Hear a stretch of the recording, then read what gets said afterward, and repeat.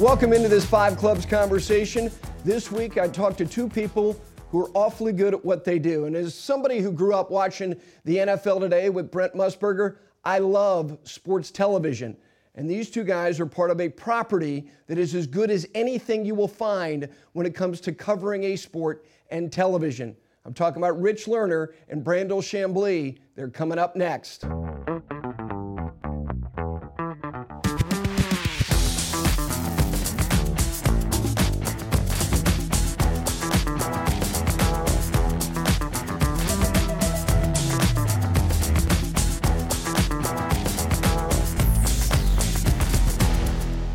With that, I welcome in two very good friends, Rich Lerner and a guy, it's a kind of the summer he's had, it's a combination of The Secret Life of Walter Mitty and Gulliver's Travels. Brandel Chamblee, gentlemen, good to see you both. Nice to see you. Good to see you, GW. Vasco da Gama has been exploring the planet. Look how we're dressed, too. Like, he's still in the Greek Isles, yes. right? I'm linen head to toe. I'm suitably middle-aged golf guy with the full look here. I'll be coat and tie by the time we go on the air tonight. I will transform out of linen to coat and tie. You look great. How were the Greek Isles? They were epic, you know. I'd Scotland. Been wanting and Ireland. All that was great. That was golf, right? Scotland, London, Ireland. That was golf. This was not. This was sort of a bucket list trip for sure. Yeah. But it was about being with, 8 friends. Detached. I don't know that we looked at our phones really. Looked at our computers. We sat around and talked and enjoyed life for a week or so. It was wonderful. Loved it. If you're looking at him, you're thinking, boy, he went through makeup. No, he didn't. This is the George Hamilton look for Brandel. Yeah, 8 days on a boat will get you. We'll get you medium rare. For sure. No doubt. You mentioned going on the air tonight. You guys are in Charlotte all week. It's great to have you here for an event that is going to look different in terms of the participants, and it was going to look like at the beginning of this year. I had Trevor Immelman on a couple of months ago, and I told him, I said, look, you may be bringing the best team that the internationals have had here. That's not going to be the case, and I do want to talk at length about your week, but I really want people to understand what it is that you do.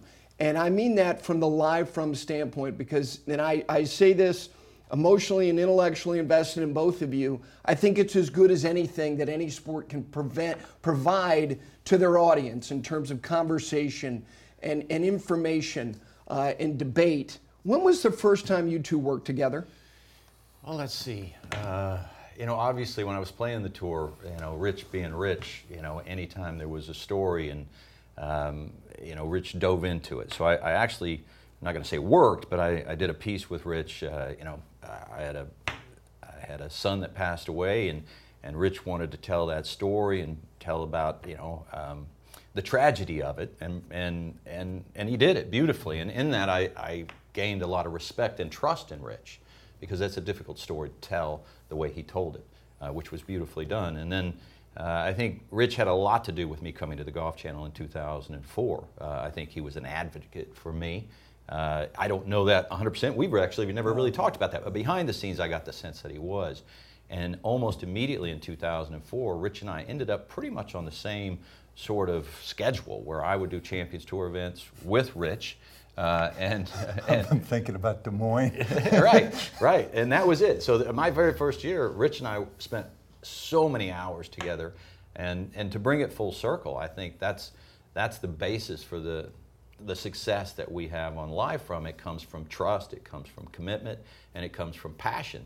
I have the utmost trust that he's going to treat every subject matter with great intensity and passion. But whatever questions he has about, say, a point that I'm going to make, if he has a question about it and he wants to contradict me, I know it's coming from the right place. It's not coming from an ego-driven place. It's coming from a let's get this story right place.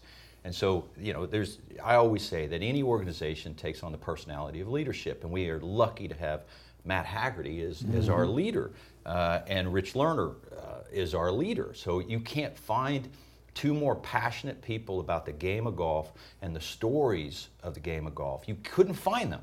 You could look all over the world. You're never going to find two more passionate people than Matt Haggerty and Rich Lerner, not only about golf, but about telling the stories in a 360-degree view. So our audience benefits from that. our team benefits from that. So really, it comes from leadership, and Rich is an integral part of that leadership. 2004 in Des nice. Moines, was there a Thanks, lot of discussion about Dale Douglas and Tom Wargo? I can see you two going deep on those two guys. Do you remember? I remember getting a call, it was 2003 or 4, whatever it was, getting a call from an executive, well-meaning executive, and it was Thursday night. We had just done a broadcast. Maybe it was Friday night. It was a 54-hole event in Des Moines, and they said, "Hey, you two, it was the two of us.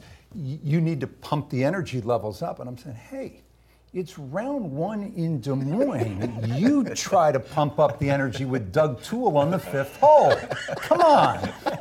Do you remember that? I do remember that call. With due respect to Doug Toole, who yeah, as you know, is a wonderful player. Actually, Doug could hit it straighter than you could point. That was the Fuzzy Zeller hole-in-one. Do you remember? Of course, I never forgot that hole-in-one. Fuzzy Zeller, I can't remember what hole it was, back 9 somewhere, 13, 14.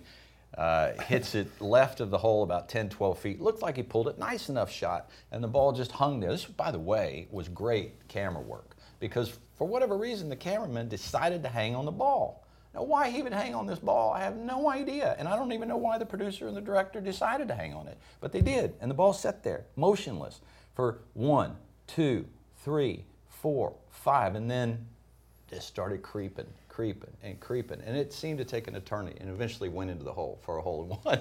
It was ridiculous. Let me just say this. I appreciate everything you said. I echo. Great privilege of my professional career has been to work with Brandel for all these years. Lots been written and said about Brandel. I get asked about him a lot because he's provocative. He's thoughtful. He says things sometimes that I think are uncomfortable for people, and he can divide at times because he takes a stand. And you and I have talked about this many times, Gary. It's television death to not take a stand, and he's asked to do it. If we're doing live from it, 7 different looks at Rory McIlroy, 7 different takes on the Ryder Cup, on Live Golf, whatever the subject is.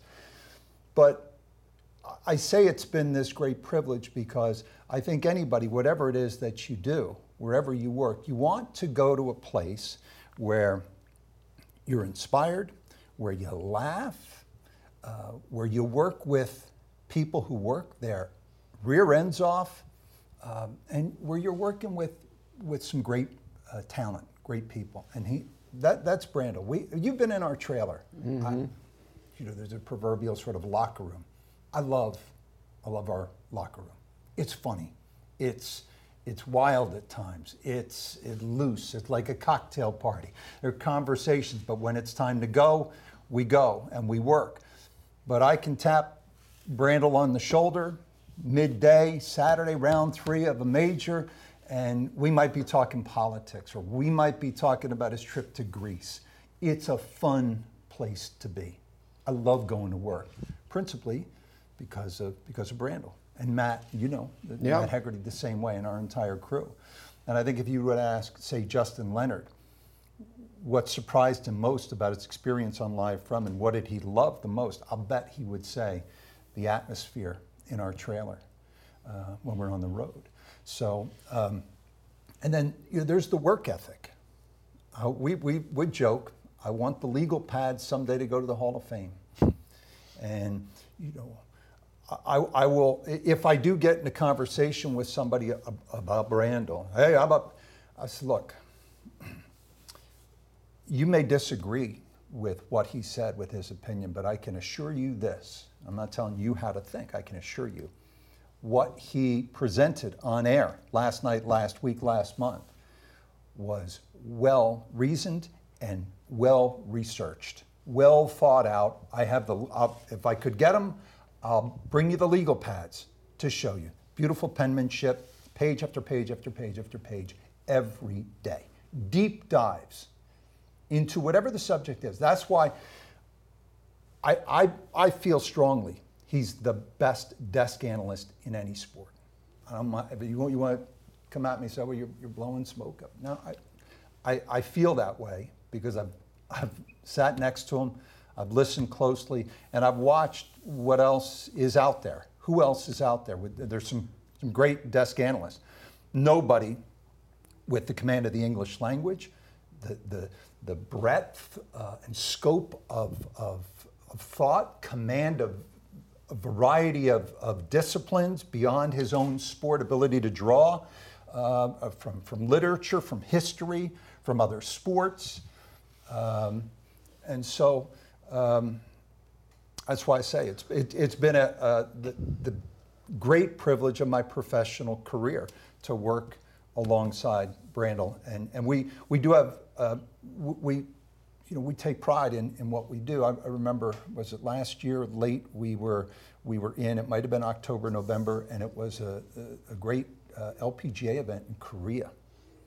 And I remember looking at you, we were deep dive, stats and, discussions in the newsroom about what we were watching. And it kind of hit us that it's no different than a major. We're into this. And that's the way, you have to be, and that's the way it should be. And so, and look, and I know I'm going on here, but, Frank was an integral part. Sure.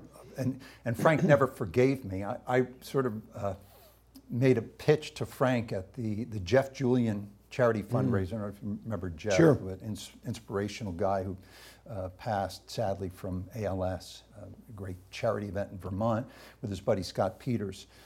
And I knew Frank was a thinker, just as in covering the tour, and we've had these discussions, right? But which player would make a great analyst based on interviews they've done, who's got it, who can speak well. Brandel, we all knew, and Frank was the same. And I said, Frank, have you ever thought about, commentary, Golf Channel? And, he had some injury issues. But Frank, integral as well in building it.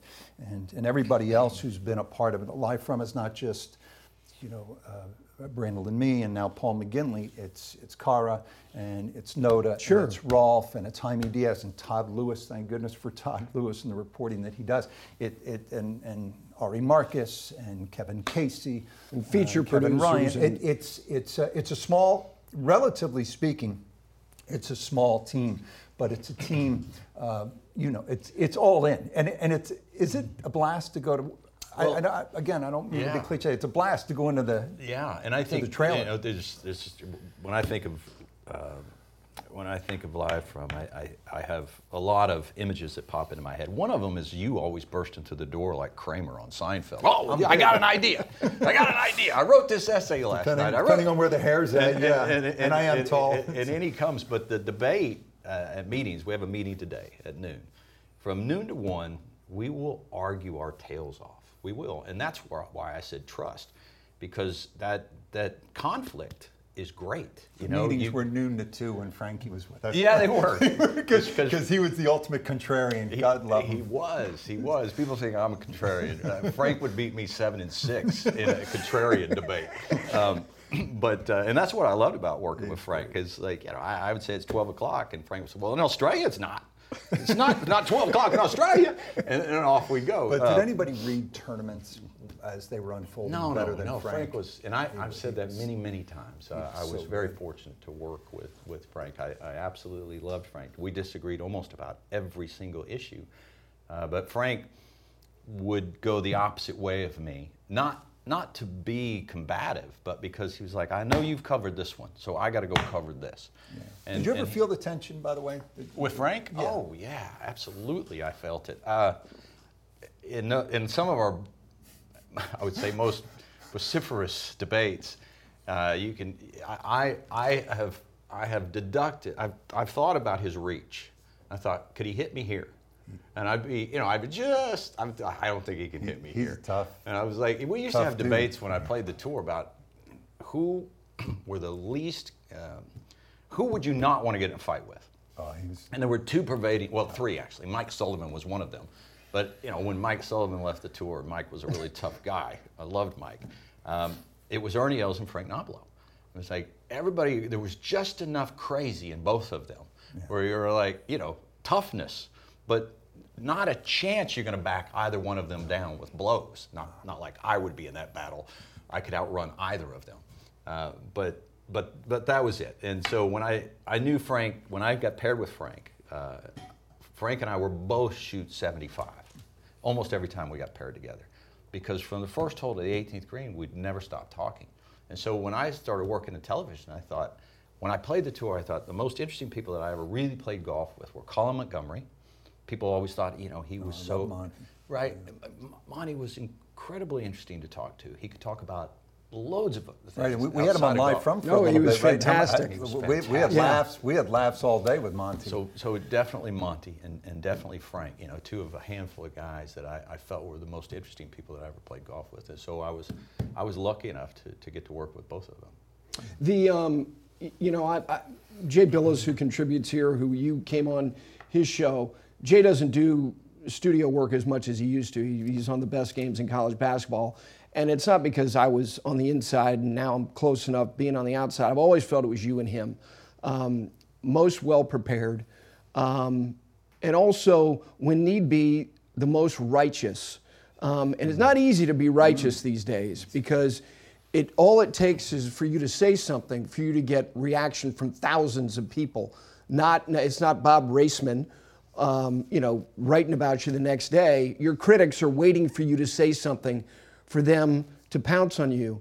Have you found yourself becoming in any way a little bit more resistant or reticent about saying something than you were 5 years ago? No. We live in a world now where if Mother Teresa were alive and said something that was meant to bring the world together, there would be attacks on her. I'm not comparing myself to Mother Teresa. I'm just saying that unfortunate downstream effect of social media is that everybody has a voice. That's also a fortunate part about it. You know, I've seen very good things have happened because of social media.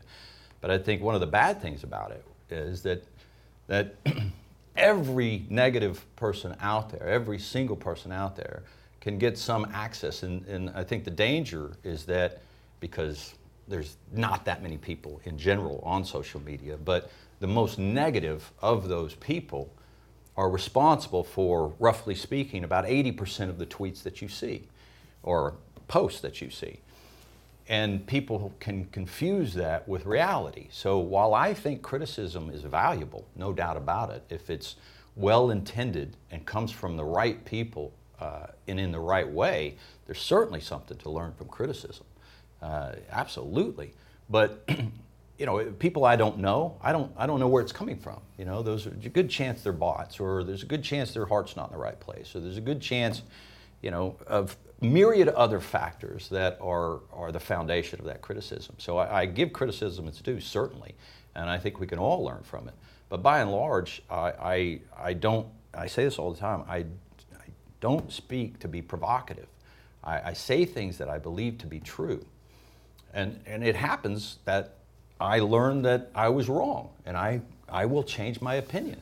People give me a lot of grief for changing my opinion. I'm like, listen, when I hold a view and I find facts to be contrary to that view, I'll change my view.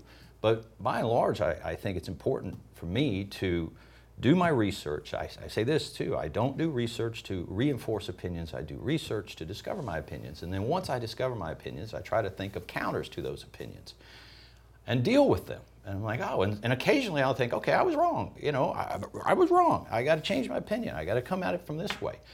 And of course there's going to be criticism because I'm generally speaking about, you know, I've added things up and I've got to get to the why. And the why always pisses people off. You can tell people all kinds of things, what the score is, who threw the most touchdowns, who, you know, missed the most catches, you know, whatever it is, who missed the most free throws or 3 points. You can say those things. Those are always the what. The why is why they did this, why they won, why they lost. That pisses people off because, you know, who are you to tell us? I'm like, I'm the person they paid to tell you. And I could be wrong. But I'm going to do research and try to tie it into as many different areas as I can to explain why I've come to that opinion. And that pisses people off. And I'm okay with that. I'm okay with, you know, I'm very okay with conflict and debate. I think that we all make progress through disputation. That's how we all stumble towards our better selves, and that's how we stumble towards a better show. And part of that, as I said earlier, when we go in today to have this meeting, we will argue. There will be 12, 15 people in that meeting, and we will argue. And that's why I say trust is so important, because that everybody in that group knows the debate and the conflict is coming from the right spot. It's not coming from an ego-driven spot. It's coming from a spot of, let's get this right so we can put on a hell of a show tonight.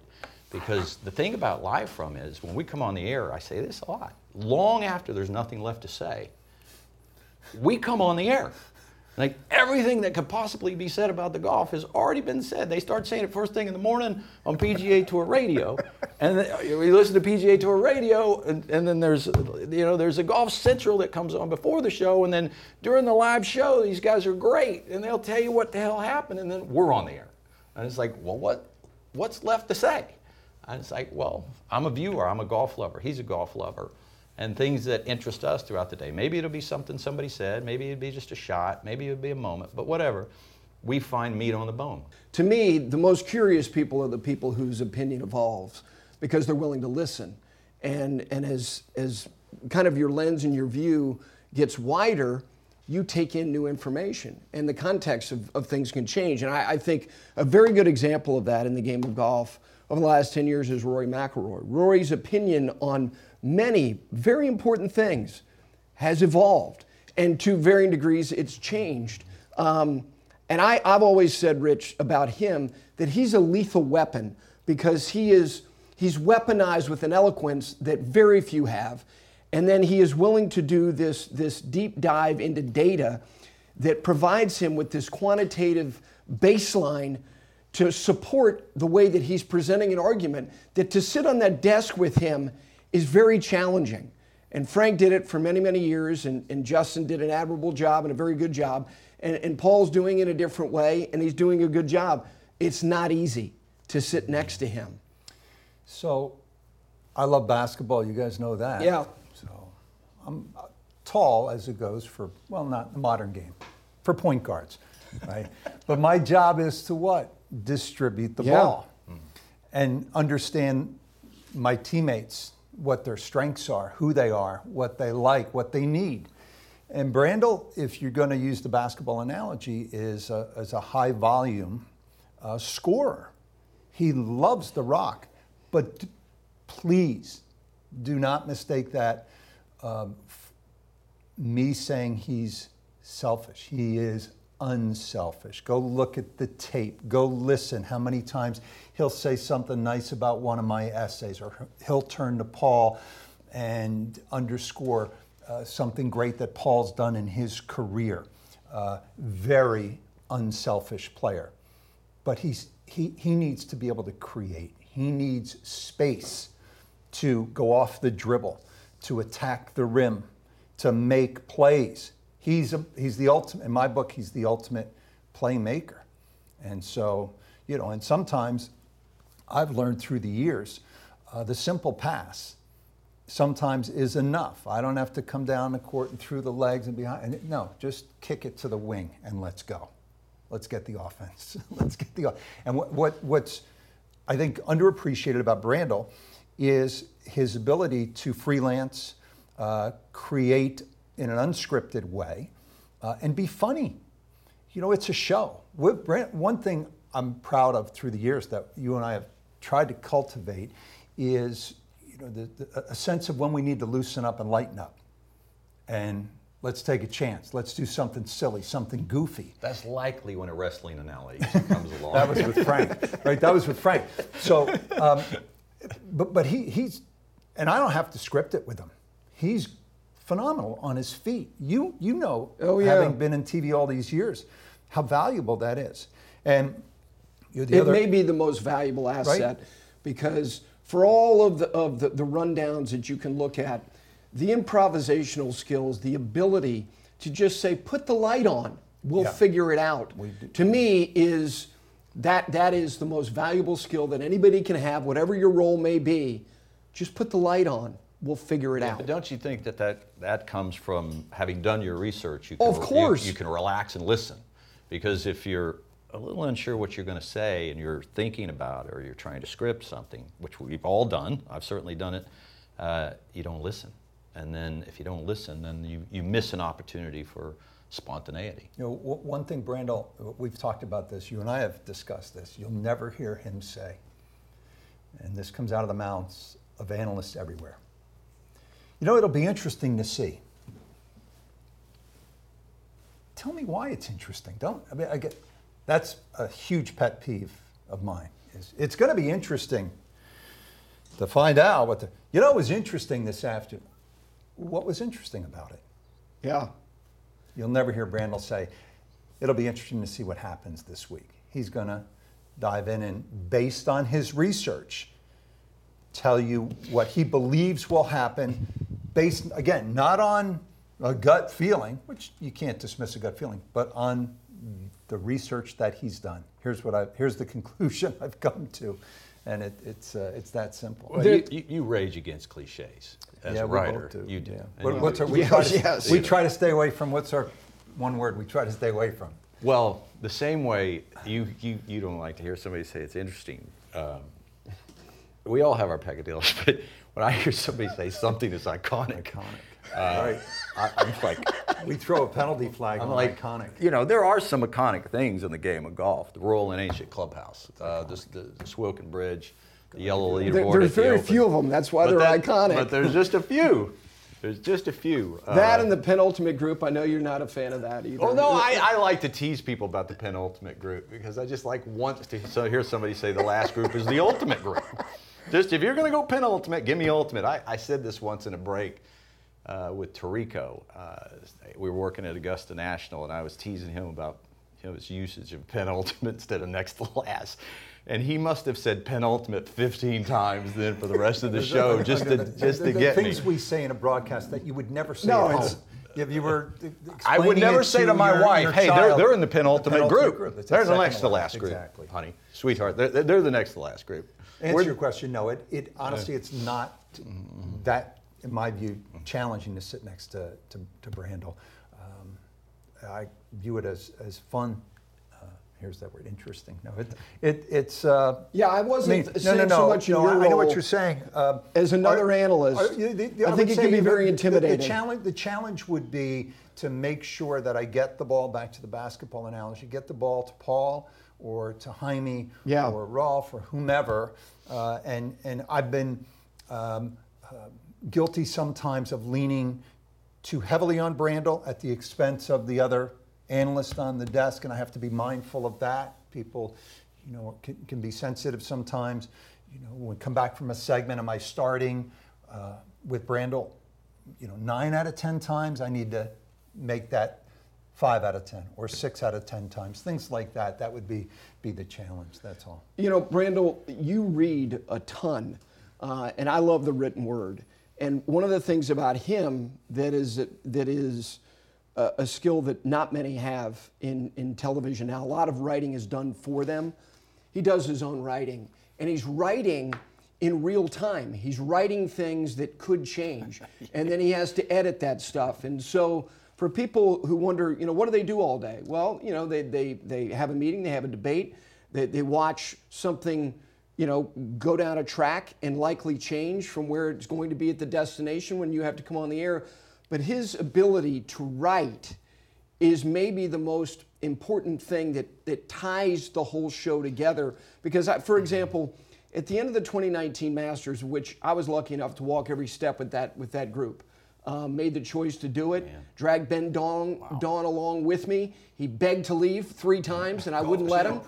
Golf Channel producer, who's now over live broadcast. But his essay that he didn't have a week to write that essay. No. He had no time. No. I mean, I'll just say this. My wife loves the written word as much as I do. And so often when I'm on the show, you're in break or, you got shot sheets. It gets chaotic. And you don't always hear every word. But I will often come home and my wife will go, did you hear what Rich said? Did you hear that? And I'll hurdle stuff in my house to turn the TV off if I'm on. Nobody really likes the sound of their own voice or whatever, and I lived it, and I don't want to. But my wife will tape it and then pour a glass of wine and I want to listen to Rich's essay. I want to fully hear it. Just, hold on, wait to hear this phrase.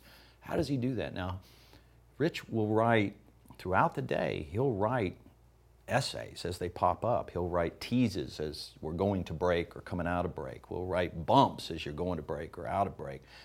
And he gives birth to every phrase, every word, and they're beautiful. And it's one of the things I most appreciate about Rich. I as you guys just alluded to, I was just on a trip in Greece, and we were on a boat for 8 days, and there was no TV, no phones, no computers. And I cannot tell you how many times these 8 people talked about Rich's ability to keep the ball in the air and to do it interesting. And so, our audience is a passionate golf audience. It's not lost on them. And by the way, they all wanted me to tell you they think you're amazing, and so these are. While I'm sitting in Connecticut, could they have? You didn't get the invite. I know Is there that. not another state? Maybe Maybe next over year. to Mykonos to tell me in person.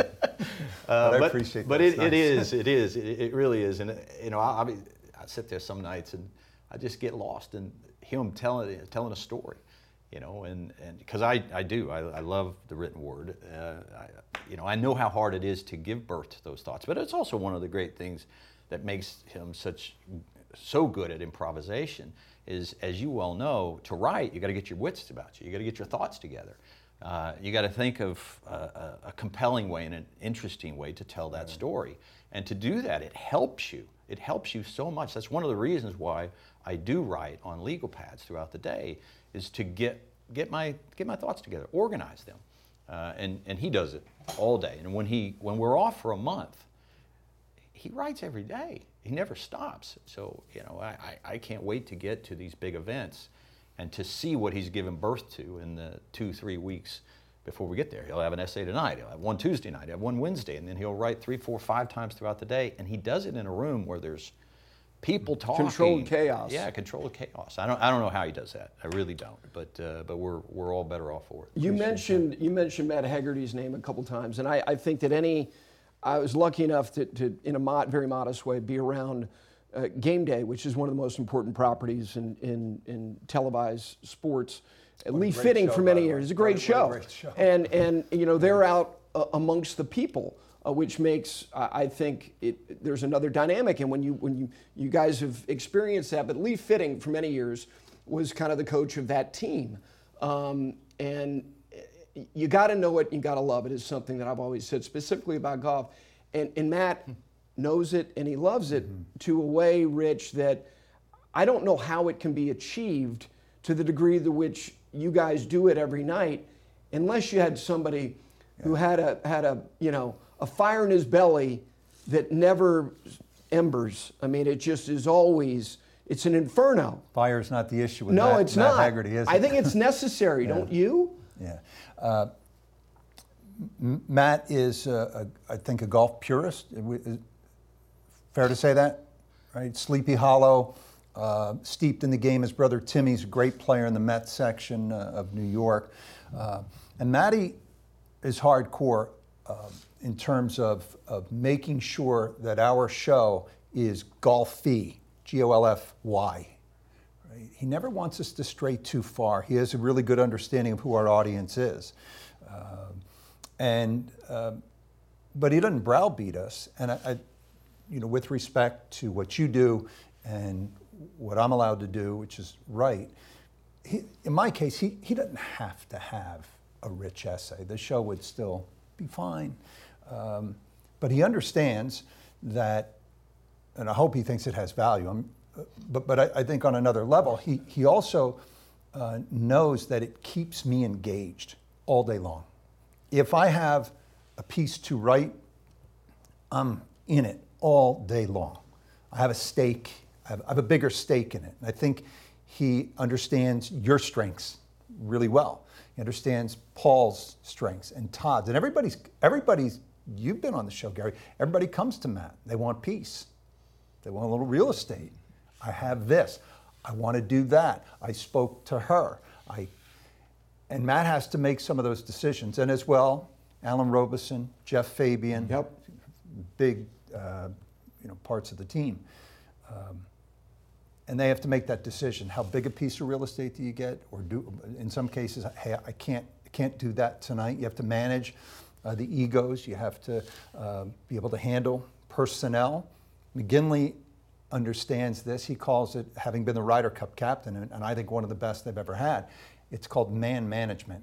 That's the phrase they use in Europe. You have to be, or personnel manager, and that's exceptional at it. And so you combine that, his understanding of what it is that fires you up, fires me up, writing, and his knowledge of the game, his understanding of the audience, and then you have to put all that together, and he's masterful at it. Why I say coach is that you just said it, is that he's got to put together a play sheet, and he's got to run plays for everybody on the team, and in order to cross the line while keeping every player motivated. Like, where are my plays?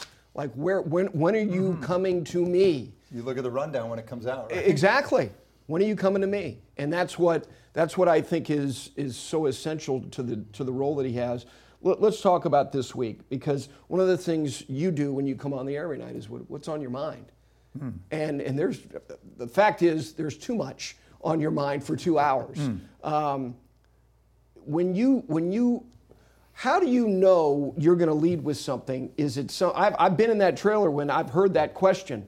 So what do you want to start with? Yeah. And then 90 minutes later, you move on to the next item. Right.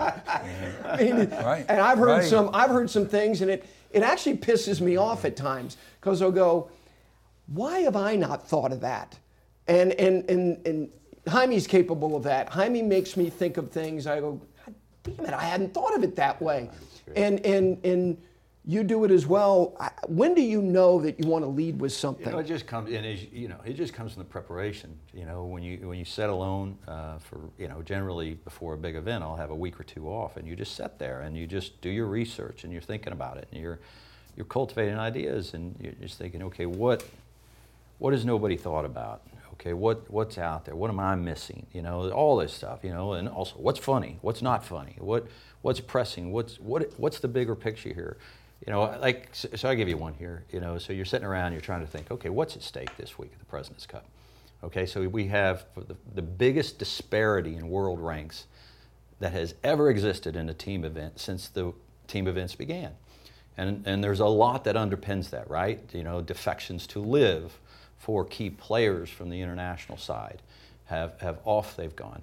And so now then they had to go deeper down into the world rankings. And so if you look at the average world rank of the international team compared to the U.S. team, you've got an average disparity of 35 and change, 35 different world ranking points and change. So you think, okay, all right, this is going to be a blowout. It's likely going to be a blowout. But on the other hand, what does the international side have a chance to do? They have a chance to do something that doesn't happen very often, but when it does happen, it has such an echo, like this huge underdog. All right, how can they overcome? How can Trevor Immelman not motivate his team? Because there's a big difference between motivating and inspiring. How can he inspire them? What message can he tell them? What can he give them? So in Europe, Tony Jacklin and Seve did this, right? They made the ego of the team substantially bigger than the 12 different egos on that team. And they did it by giving them a higher purpose to play for than just the wins and losses of a team event. And that echoed, right? So that imbued teams afterwards with a higher purpose than just going there to beat the U.S. side. Now, there were other complications to that. I don't think Phil Mickelson ever bought into the team, and so the team was always worse off. And Tiger Woods, not that he didn't buy into, he just made the team different because everybody's different around Tiger because he's so intimidating. Phil was good at the President's Cup. You have to concede that, which is another subject, different animal than the Ryder Cup. He was good at times. He was good at times, and I would say that he was playing a weaker team, and a weaker team not just in world rank, because when you look at the disadvantages of the international side, they're at a handicap, right? In Europe, you don't just get to play the Ryder Cup team. You get to play the Seve Cup. You get to play the Royal Cup. You get to play the European. You get to play on the Eisenhower or the World Cup. You get to play on the European amateur team. So, like for example, Paul McGinley's going to be sitting over there today. He's played on 33 different national teams. 33. So if you're on the international side, you don't get to every single year play a team event. So you're playing less events. So you have from a competition standpoint, you've played less, right, in that format. Teams against team, international side against another team. And the concomitant risk of that, or fault of that, is that you have less chance to come together as a team. So the team's not only less sharp, it's less inclusive, I would say. And so how does Trevor Immelman get over that? And I'm thinking about all the different ways to get over that huge hurdle. To make these 12 players better than they otherwise would be is, first of all, he's got to convince those 4 players that have filled in from the defections that you're worthy of being here. Mm-hmm. You're meant to be here. This is your time, right? I mean, and I think one of the greatest speeches ever given to a similarly underdog team going up against a formidable and almost unbeatable opponent was the 1980 Olympic, the U.S. Olympic team against the Soviet Union. And that speech that Herb Brooks gave before they went out there, which I'm going to use tonight or tomorrow night, I haven't decided exactly when I'm going to use it, inspired his team to a higher purpose. So how would you do that to the international side? I was thinking about it today, or last week. Look, the U.S. has, 400 million people? Europe has 700 million people, so that's 1.1 billion people. How many people are there in the world? 7.5 billion people. So that means the international side is playing for 6.4 billion people. In business, that's called ROW, rest of world. So that's rest of world. So the impact that this international team could make is on the rest of the world. Echo, you're going to inspire. Now there's 4 South Koreans on this team. That's the most ever, right? And so you can inspire the South Koreans, you can inspire the Colombians, you could inspire the Chileans, you could inspire the Canadians. So you can have an echo around the globe with what you do here this week. And then as it relates to, I would say, look, let me just tell you about this U.S. team. They play terrible at this golf course. They play terrible. This is the best possible scenario for us. These guys, these 12 guys collectively have had 3 top 10s at Quail Hollow. Mm-hmm. In their entire career of playing the Wells Fargo. Few wins. Home has won it Home twice. has won once, and if you include the PGA Championship, you got 5 top 10s. Mm-hmm. 12 players. So this is it'll be played under agronomically. It'll be like the PGA. It won't be like May when Homa won it. Right. So when you're still though 5. Yeah. 5. That's 12 guys. This is not. I would say this is not Riviera. This is not Pebble Beach. This is not Augusta National. If we're looking for a golf course that exposes the weaknesses of the U.S. side, you couldn't do better than Quail Hollow. Yeah. You couldn't do it. Not a lot of experience coming here either. That's right. Tom Morikawa has never been here. Jordan Spieth doesn't play here. Collectively, they've played 29 times in the Wells Fargo, and then, of course, they played the PGA Championship. So they don't have a lot of experience, but I'm looking for ways to motivate them. And beyond that, since I've been watching golf, and I doubt you could ever find a bigger upset than what took place at Quail Hollow. The biggest upset. I know where you're going. Is it? Derek Ernst in 2013 won the Wells Fargo. He was 1,207th in the world. If the 1,207th player in the world can win on that golf course, because that's how unpredictable that golf course is, we can do it. Now, we can't beat them 9 times out of 10, to Herb Brooks's point, but we could beat them this week. By the way, go look at the pictures. Trevor Immelman resembles Kurt Russell, who played Herb Brooks see? in the movie Miracle. And oh, by the way, where you're going with this. If he's able to engineer the greatest upset in golf since Y.E. Yang beat Tiger, about right? Yeah. Then the New York Jets should call Joe Willie Immelman immediately. Although the Jets won on Sunday, maybe the Jets are back. The fact that you slipped in a Derek Ernst drop is next level, because I really believe that's one of the great outlier wins. Forget here, anywhere. His what he had done coming in and his career since, it's one of the great one-offs in PGA Tour history. Seriously, Ben Curtis was an upset. Oh no. Ben Curtis was 396th in the world. I think. Compelling case. A lot rides on how the 8 rookies for the internationals play. Yeah. The rookies were terrible at Liberty National last time it was played in the United States. I think 2-11-1, and then in 2013, rookies on foreign soil, they weren't a whole lot better. So they has to get some production out of the rookies, and maybe a star emerges. Tom Kim, who won in North Carolina, looks really good. What can they get out of the big hitter, Taylor Pendrith, who's 107 in the world? I mean, they are enormous long shots in this. I think the world rank disparity, to your point, is what the U.S. average is, just a shade under 12. And Homa's coming here off a win.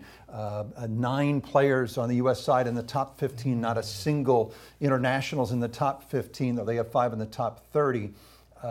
This is a tall ask, and I think with the internationals, it's what do they coalesce around? I think you made a good argument that you can be a team to remember. The freewheeling underdog against the home favorite, and maybe they'll start to feel the pressure that, oh my goodness, we can't lose to this team. I think also there's only really one good outcome here that won't be met with negative blowback. And that is the internationals make it close. Mm-hmm. It's not over before we get to Sunday. And oh by the way, there's bulletin board material, and then there's what the internationals are going to hear. They could wallpaper and carpet all of the clubhouse at Quail Hollow with the slights that are going to be thrown their way. I think the other outcome is the U.S. wins in a runaway. That calls into question the competitive legitimacy of the President's Cup going forward. Can the international side, and we'll have this discussion early in the week, can they survive the losses to Saudi Arabia, to Live Golf, of the players who have gone there? They don't have what the U.S. has. They don't have the depth of talent. And the U.S. can survive the loss of Dustin Johnson and DeChambeau and Brooks Koepka, who were, Dustin was 5-0, Bryson was unbeaten at Whistling Straits, the Ryder Cup. Internationals, they don't have that. And on top of that other disadvantage is just how geographically disparate they are. You're talking about 12 players, 7 countries, but 5 continents. And different languages. It's not like Europe and the Ryder Cup where they, mostly speak the same language. You might get years ago a Costantino Rocca who, didn't speak a whole lot of English, a little bit, but at least there they had a common cause. They were playing for the European Tour, which was the underdog tour. Who were these guys playing for? That and rest of the world. And look, right? You made that case, and Immelman has, as his number one job, has been to find a unifying cause. That's why they developed think Ernie this logo. Ernie started it. There was some traction there, and now it's been impacted by these guys who have left. And Live Golf is the elephant in the room in the first few days here. And this is maybe a little cynical on my part. But I can't help but think this, that players on both sides, rest of the world and the United States, have chosen to stand under the flag of the country that pays them the most money. And so we all love when they play for pride, when they play for something bigger than the buck. But that's a game that's getting harder to play, isn't it? And I think this is an enormously important President's Cup. Because of that. That's why I think it needs to be close. I think it needs to be compelling. And I think going forward, they need to ensure that the great young players from Korea do not go to Live, that Matsuyama stays. They've already, think about where we were the last time the President's Cup was played, 2019 in Australia. How good the global outlook appeared at that point. Yeah. Tiger had just won late October. He won the Zozo to Ty Snead in Japan. Early November, McIlroy won in Shanghai, in China. And then we had the December drama down under where the internationals led going to singles. And the U.S. came storming back with Tiger Woods unbeaten as the playing captain. And you had a player from China. You had Latin America represented, South Africa and Japan and Korea. And so now they've lost the 2 best players from Latin America in Joaquin Niemann and Abraham Ancer. They've lost the best player from Australia in Cameron Smith. They lost the best player from India who played in 2017, Anirban Lahiri. They can't, if they want to continue to make this global push, I'm talking about the PGA Tour, not the sport as a whole, the PGA Tour. It's imperative that they they stem that tide. Yeah. Because I understand out of sight, out of mind, and the tour has enough depth to keep going and to be healthy. But as it relates to this sort of global push, it's not as the outlook's not as rosy as it was when we left Australia in 2019. Totally agree. I was going to ask you this question, but I want to pose this to you because on the U.S. side, this is now Team USA. This is not a President's Cup team. It's not a Ryder Cup team. The minds that impact the makeup of these rosters share time for both properties, for both teams. They are now, it's not like, well, if you're a captain of one team, you've been disqualified to captain the other. That's not the way it is. This is Team USA. And they made a big pivot, I thought, at Whistling Straits. And whether one of those guys, whether it be DJ most likely, DeChambeau, Koepka, if they were on this side, whatever, DJ was the oldest player at Whistling Straits.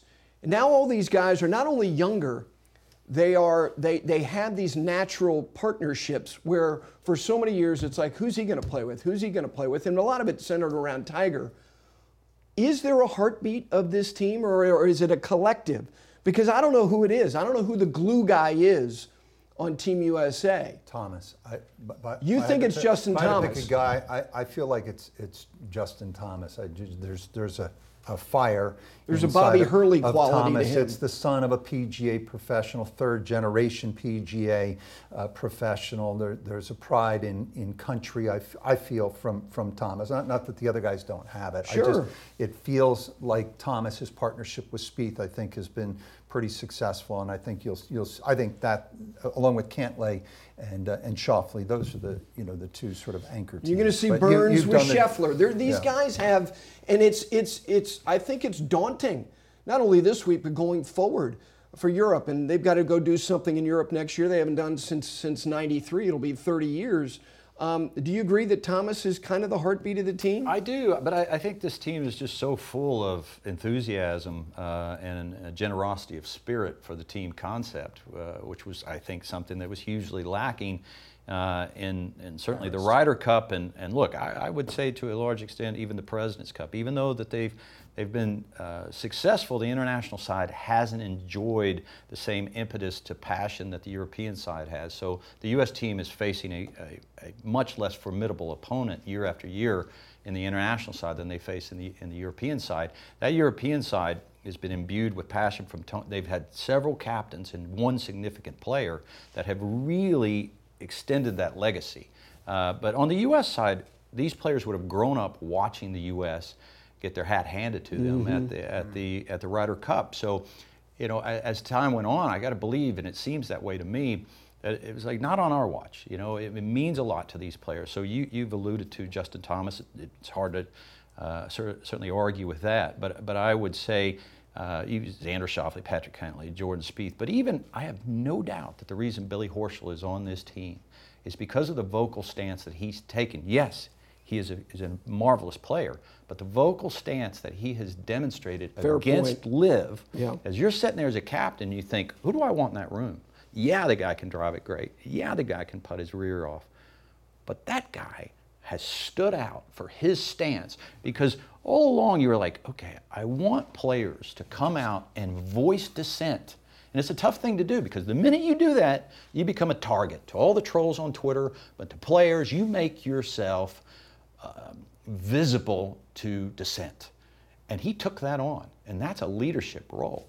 And so you have Billy Horschel on there now, and I think when you start to add all those leadership qualities up, Scotty Scheffler has leadership qualities. Mm-hmm. They have a built-in team with Sam Burns. They have a built-in team with Xander Schauffele and Patrick Cantlay. Kevin Kisner is the perfect guy, even though I've looked at him in the past and thought, if the golf course is too long, he's not a threat. But in this particular golf course, he did play well in the PGA in 2017, right? You've already alluded to the fact that they're going to set it up more like the PGA than Wells Fargo, which is good. But he's the perfect guy to break hearts in match play. 22-7-1 is his match play record at the event in Austin, the WGC match play event. He was undefeated in 2017 in the President's Cup. So clearly he excels at match play. So all those touch points are so formidable. Again, the task for the international side, you couldn't get a bigger mountain to climb. But again, back to Herb Brooks' speech, and I would play it for those guys. It starts with, I believe it starts with, great moments come from great opportunity. And that's how he starts that speech. You guys were born to be here. You were born hockey players, and on. He goes all the way through there. He's not saying we gotta win. You gotta win. He's inspiring them to a higher purpose. So that's why I'm excited. As I come in here, I'm like, okay, Trevor Immelman, he's done the right thing. He's got KJ Choi for the 4 South Koreans, right? He's got Mike Weir, who's giving a speech tonight, okay? I promise you, Mike Weir's giving a speech tonight to this team. Mike Weir will kill it in that speech. He will kill it in that speech. I promise you he will. And in that speech, he's got Corey Connors and Taylor Pendrith on that team. He's got Canadians on there. He's got a Colombian on there, Sebastian Munoz. What did he do? He's got Camilo Villegas. Camilo Villegas is hugely popular. He will be marvelous because, if you've ever heard Camilo Villegas speak, he speaks with great passion. So his assistant, he's filled in the blanks with these assistant captains Trevor Immelman has, because I think Trevor Immelman, and I think he would agree with this, that he would have benefited from doing this job, because you quit being just this individual golfer, which is the most selfish thing you can. It's like selfish. You're just a golfer in those golf balls. You come up here and it's a team concept. So I think Trevor would have gained so much experience from what it takes to do TV. It's the ultimate team game. And his analytical mind with the experience he had at building a team in TV, I think, and the fact that he's now going to be the lead analyst at NBC. So he's ascended to it. Yeah. I'm sorry. Yep. Not NBC. CBS. He's ascended to a leadership role in the game of golf. All of that, I think, will percolate through this team. So I'm giving this team a better chance than I otherwise would have for all those reasons. Trevor's taken 2 jobs in the last 2 years. Yeah. President's Cup captain and lead analyst at CBS. I would argue that the job at CBS comes with a little bit more pressure and a little. Both jobs invite criticism. We know that, but I think the one at CBS brings more pressure because I think the heat's off here. The expectations are low, at least from outside that team room. I have no doubt Trevor expects his team and believes his team will perform. And Trevor, we always look at this too with the captains. How are they with the media? How well do they speak, present themselves? Trevor's been excellent, and he will not get outworked. Reminds me a little bit of McGinley. He will not get outworked here. He has there is no stone left unturned for Trevor Immelman. If they lose, it won't be because Immelman made the wrong calls. He's every data point, all the research analytics that both teams now use, everything's been exhausted. Assistant captains chosen with purpose and thought. If they lose, it'll simply be because the talent gap is just too wide. One other thing about Trevor, this is intensely personal to him in terms of Charlotte. He has very dear friends here. A gentleman, Rich Davies, who's South African, very successful gentleman in commercial real estate, lives on the 15th hole, which will play as the 12th hole this week. Rich was a place kicker on the 1981 Clemson football team and has been a mentor in life and introduced him to Dabo Swinney, the head coach at Clemson. And Trevor was there Saturday night. I can promise you, Dabo Swinney is going to be, these international players, I don't know where he's from, but he's not from South Africa. When they hear Dabo, they will be messaging from the head football coach at Clemson to the international Is he side. sending a video in? I don't know that for certain, but I would put all my chips in the middle that they will hear from him. Dabo and Trevor are very close. So and Trevor's got a good record here too. He lost in a playoff one year here at Wells Yeah. Fargo, so he's played well. He knows the golf course, and I agree with all your comments about Trevor. I think he's got a great opportunity. Nobody expects these guys to win. Right. Nobody. Not only do they not expect them to win, they expect it to be a massive blowout. Could be over by Saturday night. So that's empowering. It's like they've got nothing to lose and everything to gain. Lee Trevino used to go into the media center masterfully Saturday nights, head-to-head with Jack Nicklaus, and spend the entire time talking about how great Jack was. And that, and the whole time he was doing it, it was all true. Jack is that great, but it was masterful in that he was pumping him up. Jack's even spoken to this. It was like, he felt the fact that he was the person who was meant to win. And Lee Trevino positioned himself as this underdog with no chance, where he had everything to gain and nothing to lose. And that can be very powerful. To your point, though, real quick, I'll just say, the data points, who plays with who and all that, yes, that's important. You have to do personality research and know who pairs well with who. But it's the messaging that matters more than any of that. He's got to message. He's got to be on point. He's got to give these guys something higher, some higher purpose than just beating the U.S. side. I mentioned the rookies need to play better. They have to be better in foursomes. They've gotten waxed in the foursomes. I think, Sung Jae Im needs to be a star. He was great in 2019. He was 3-1-1. His last 5 starts, he's had 3 runner-up finishes. We need him to go to even a higher level. I mentioned Tom Kim. And then the 2 veterans, Adam Scott and Hideki Matsuyama. They have to have good weeks. Really good weeks. I think this matters to Adam Scott. We're sort of all wondering what the future holds for Adam Scott. I'm concerned about Australia's impact on the PGA Tour, and have we lost the Australians? The greatest Australian of them all is long gone. That's Greg Norman. And I think back how quickly and dramatically things changed to 2009 in the President's Cup. And Norman was the captain in San Francisco opposite Freddie Couples. And on that memorable Saturday when Stricker made everything, partnered with Tiger, and then Tiger had the "I'm really good" twirl on the cut 3-iron on the last hole. And when it was over, Norman embraced Stricker, and the comity, the goodwill that was evident there. It's a distant memory. But we've lost the best Australian player, plus Mark Leishman and Greg Norman.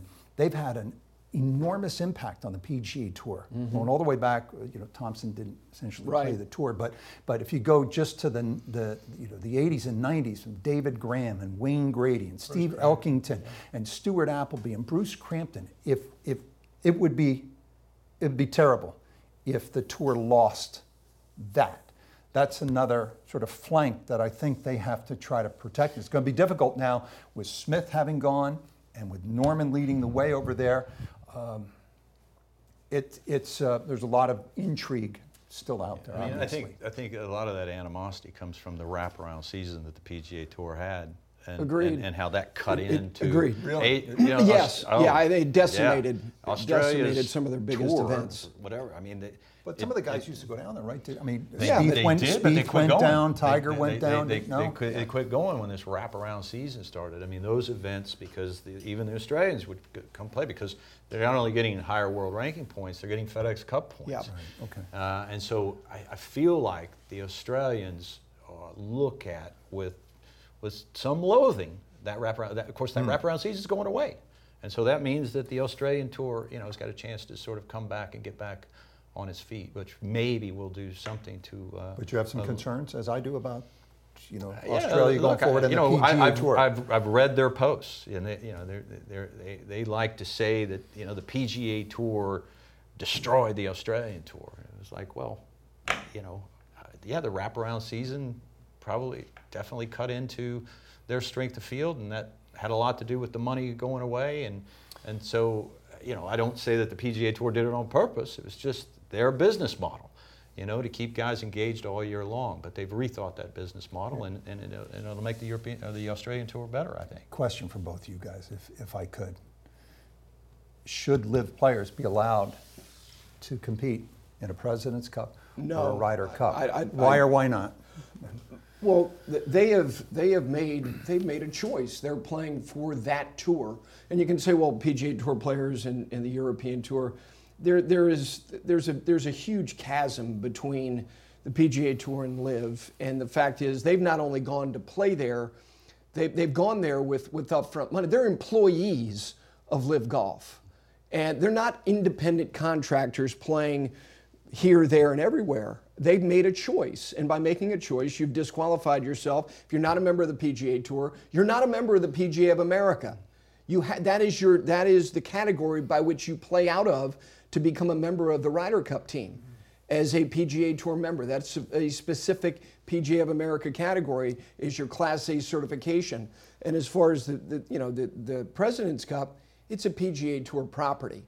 No, my answer is no. Yeah, look, I would say, look, if LIV really did want to get along in the world, okay, if they really did, as they say, cooperate with the DP World Tour and the PGA Tour, which is so much of a patent lie that it's hilarious and hardly worth addressing. But if they really did, if that was true, if that were a true statement, what they would have done is they would have looked at the PGA Tour schedule, they'd have looked at the DP World Tour schedule and said, look, here's what we're going to do. We're going to hold events that are either on weeks where you don't have events, difficult thing to do on the PGA Tour, or they're on weeks where you don't have big events. And we're certainly not going to go into North America and compete and try to poach your best players from North America. But right now you allow 3 releases. Okay? So how about you continue with your 3 releases to the PGA Tour? You give the best players those 3 releases to come play in these events. And you alternate the best players playing those 3 releases so that we always get a shot at filling our tournaments with some of the best players in the world. But we're going to really go do it in places where we're growing the game and do the same thing with the DP World Tour. They didn't do that. They came into the meeting in Malta with the DP World Tour where the LIV guys came in, and they stiff-armed them. They strong-armed them, not stiff-armed them. They did both. But they said, essentially, we want all the control, we want all the power, and if you don't give it to us, we're going to back out. We're going to try our best to decimate your tour.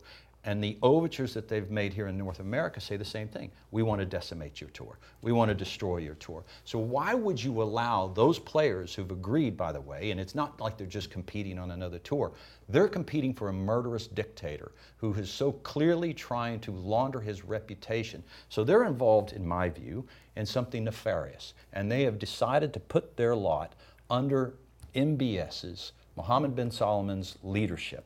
So go play for them. Create your own team competition. Find another competitive tour to go. I want to see Dustin Johnson and I want to see Cameron Smith all playing under the banner of the Saudi Arabia tour, which that's where they're playing. That's your tour. Let's see you compete. Go find yourself. Go create your own equivalent of the Ryder Cup and the President's Cup. Try to create your own compelling narrative in the world of golf. We're going to do our thing, you do your thing. So no, I don't think they should be a part of the team. Hardly. They're trying to destroy the team.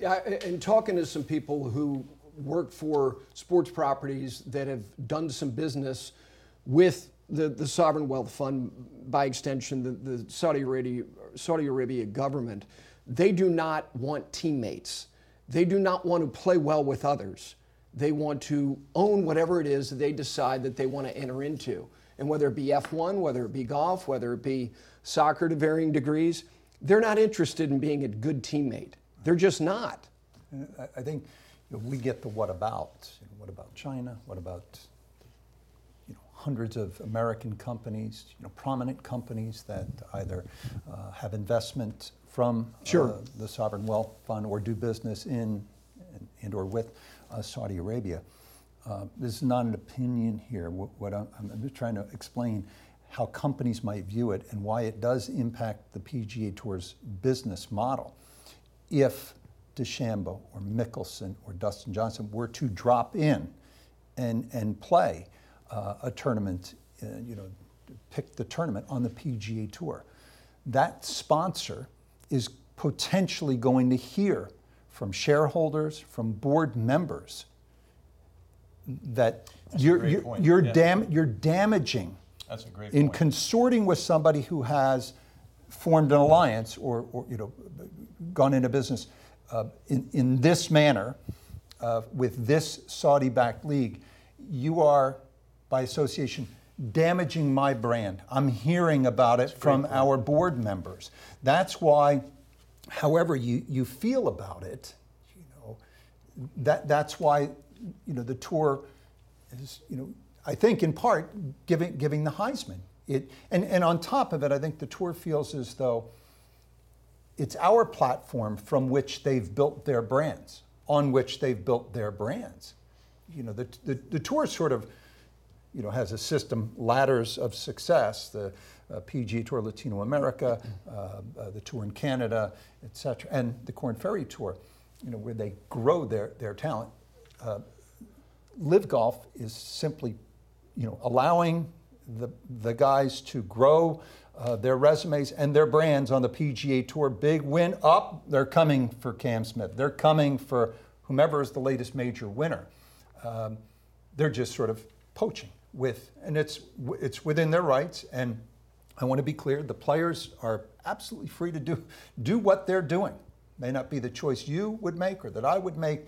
They're free to do what they're doing. But I think there are some consequences, and I think it's important that that people understand the total picture. Again, you may not agree with it, but it does have an impact on the tour's business in terms of potentially allowing these guys to, as Jay calls it, double dip and come back and play.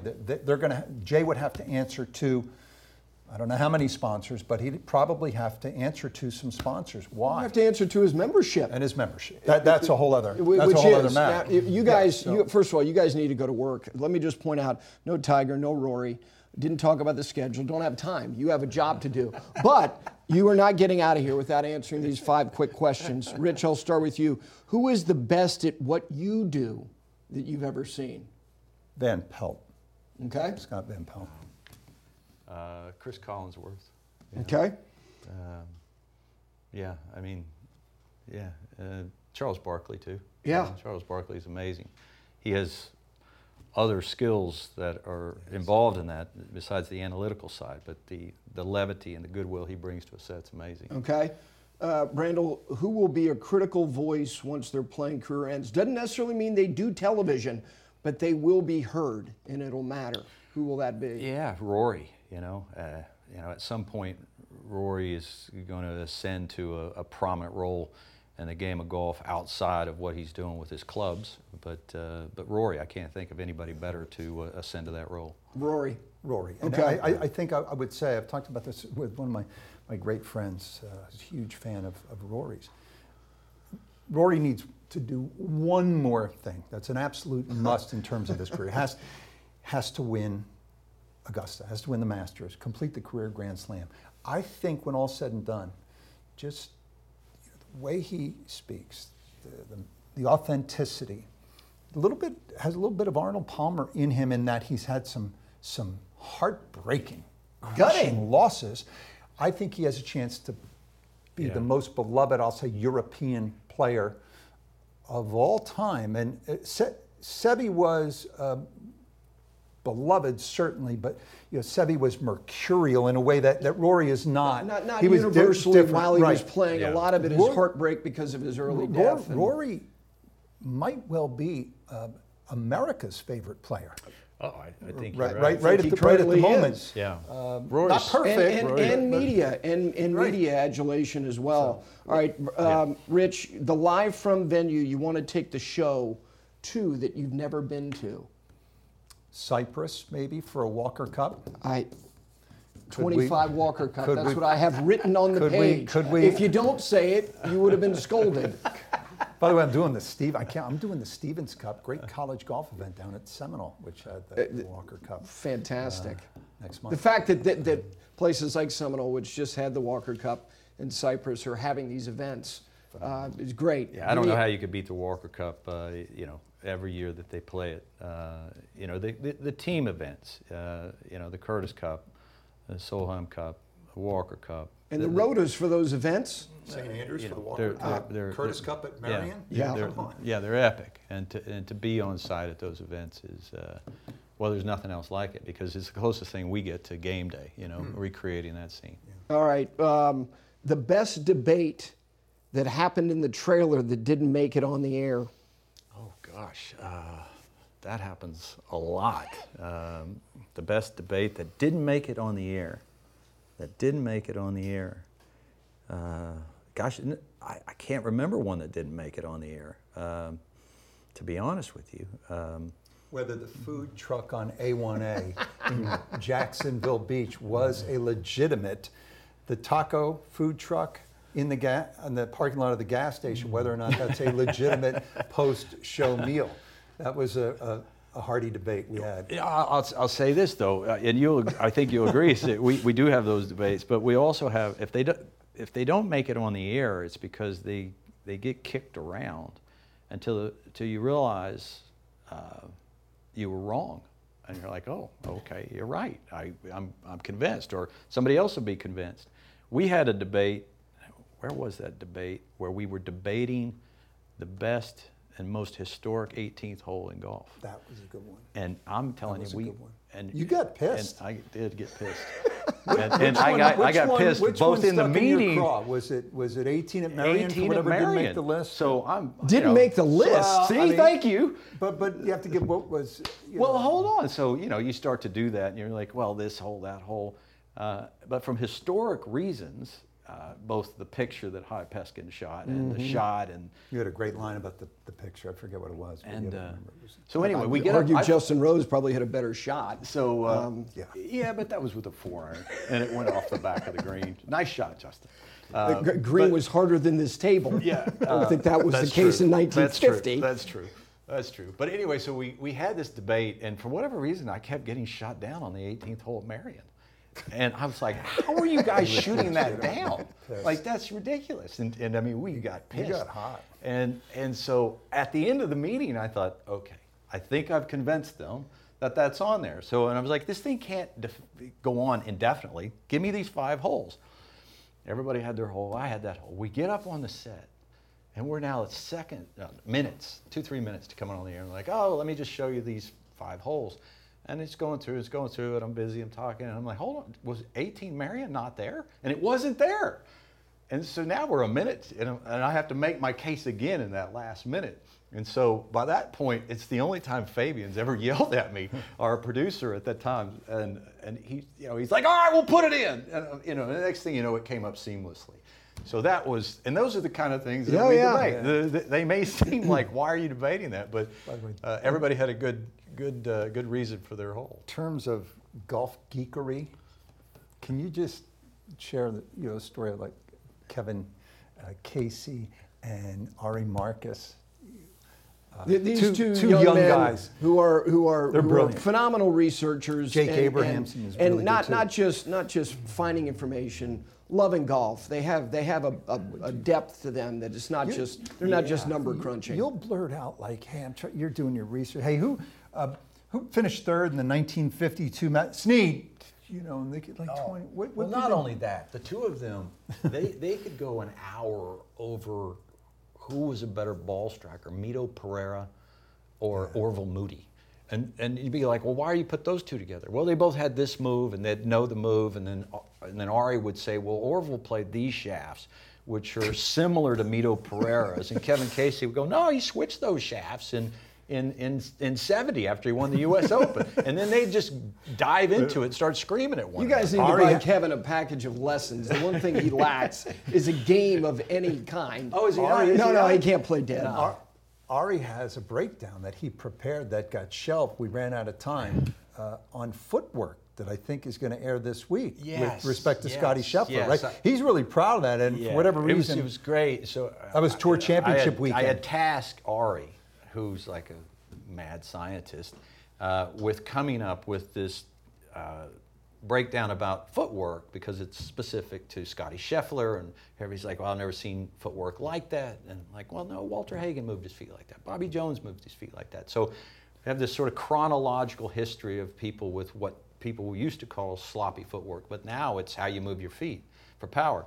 Anyway, Ari spent an entire day doing this breakdown. I mean, he grinded on it, and he was so proud of it, and he sent it to me. This was about 2 months ago. He sent it to me, and then at the last minute, something changed in the show, and we didn't have time for it, and I just felt terrible. I was like, oh my God, you worked 10 hours on this thing, and I was like, I think Cron Sur ran long. Yeah, probably that day, probably, and the show got squeezed. Yeah, down well, to about George 7 Clooney minutes. was at Cron Sur, so we had to do it. We had to do. Clooney. I don't think so, but I don't think so. But anyway, I said to Ari, Ari, put that over there, and let's save it for the President's Cup.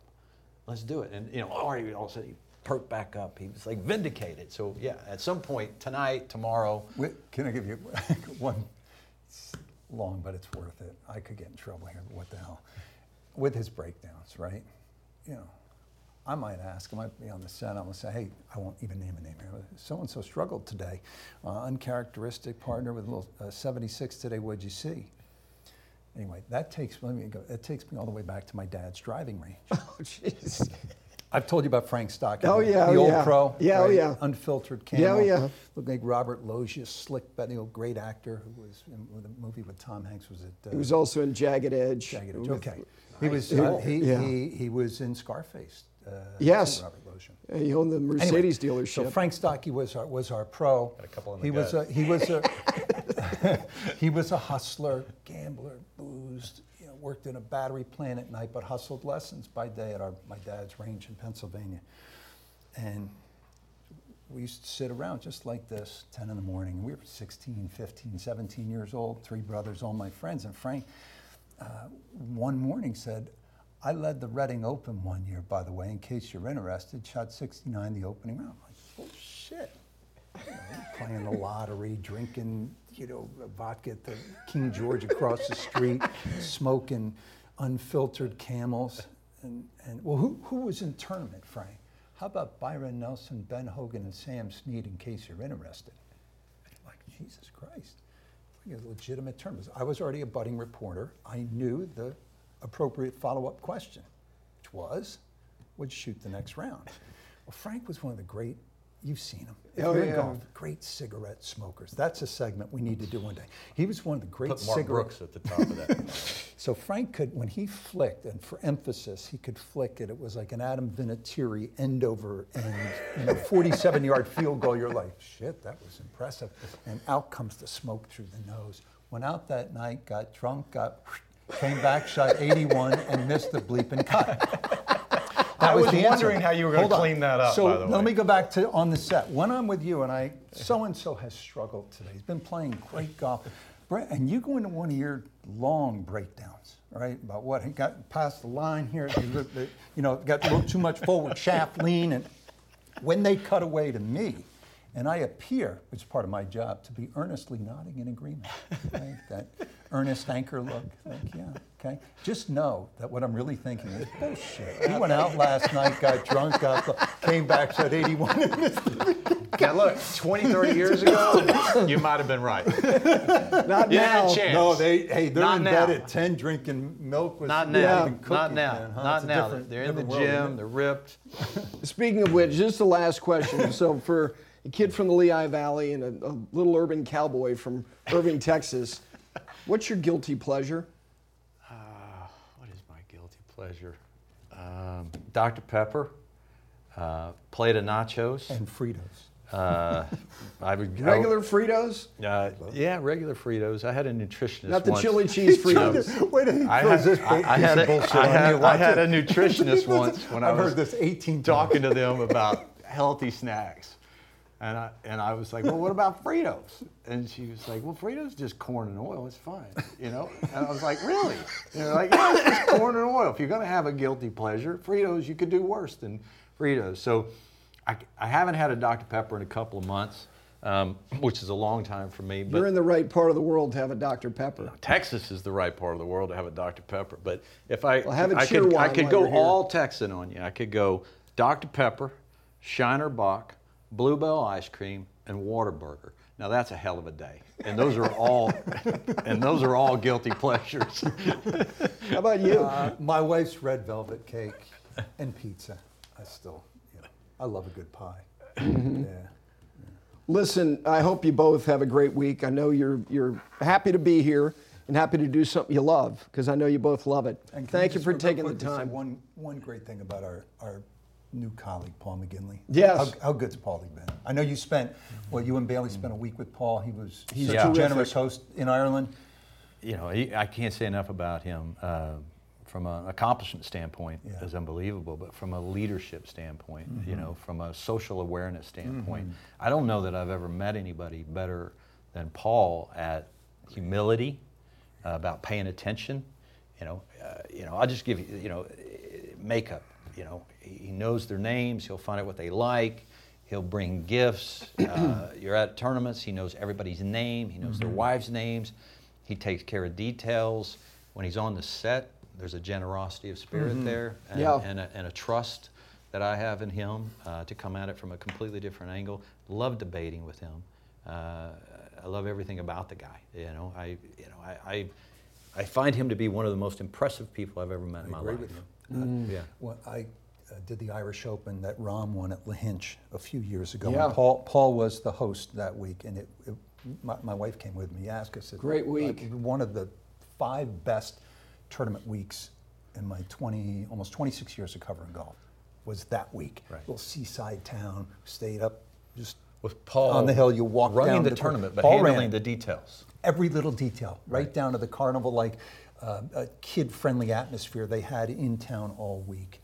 Lahinch is Special. It's such a special place. But Yep. anyway, Sunday night it was all over, and he had a lot of the members and tournament staff in a ballroom at the club.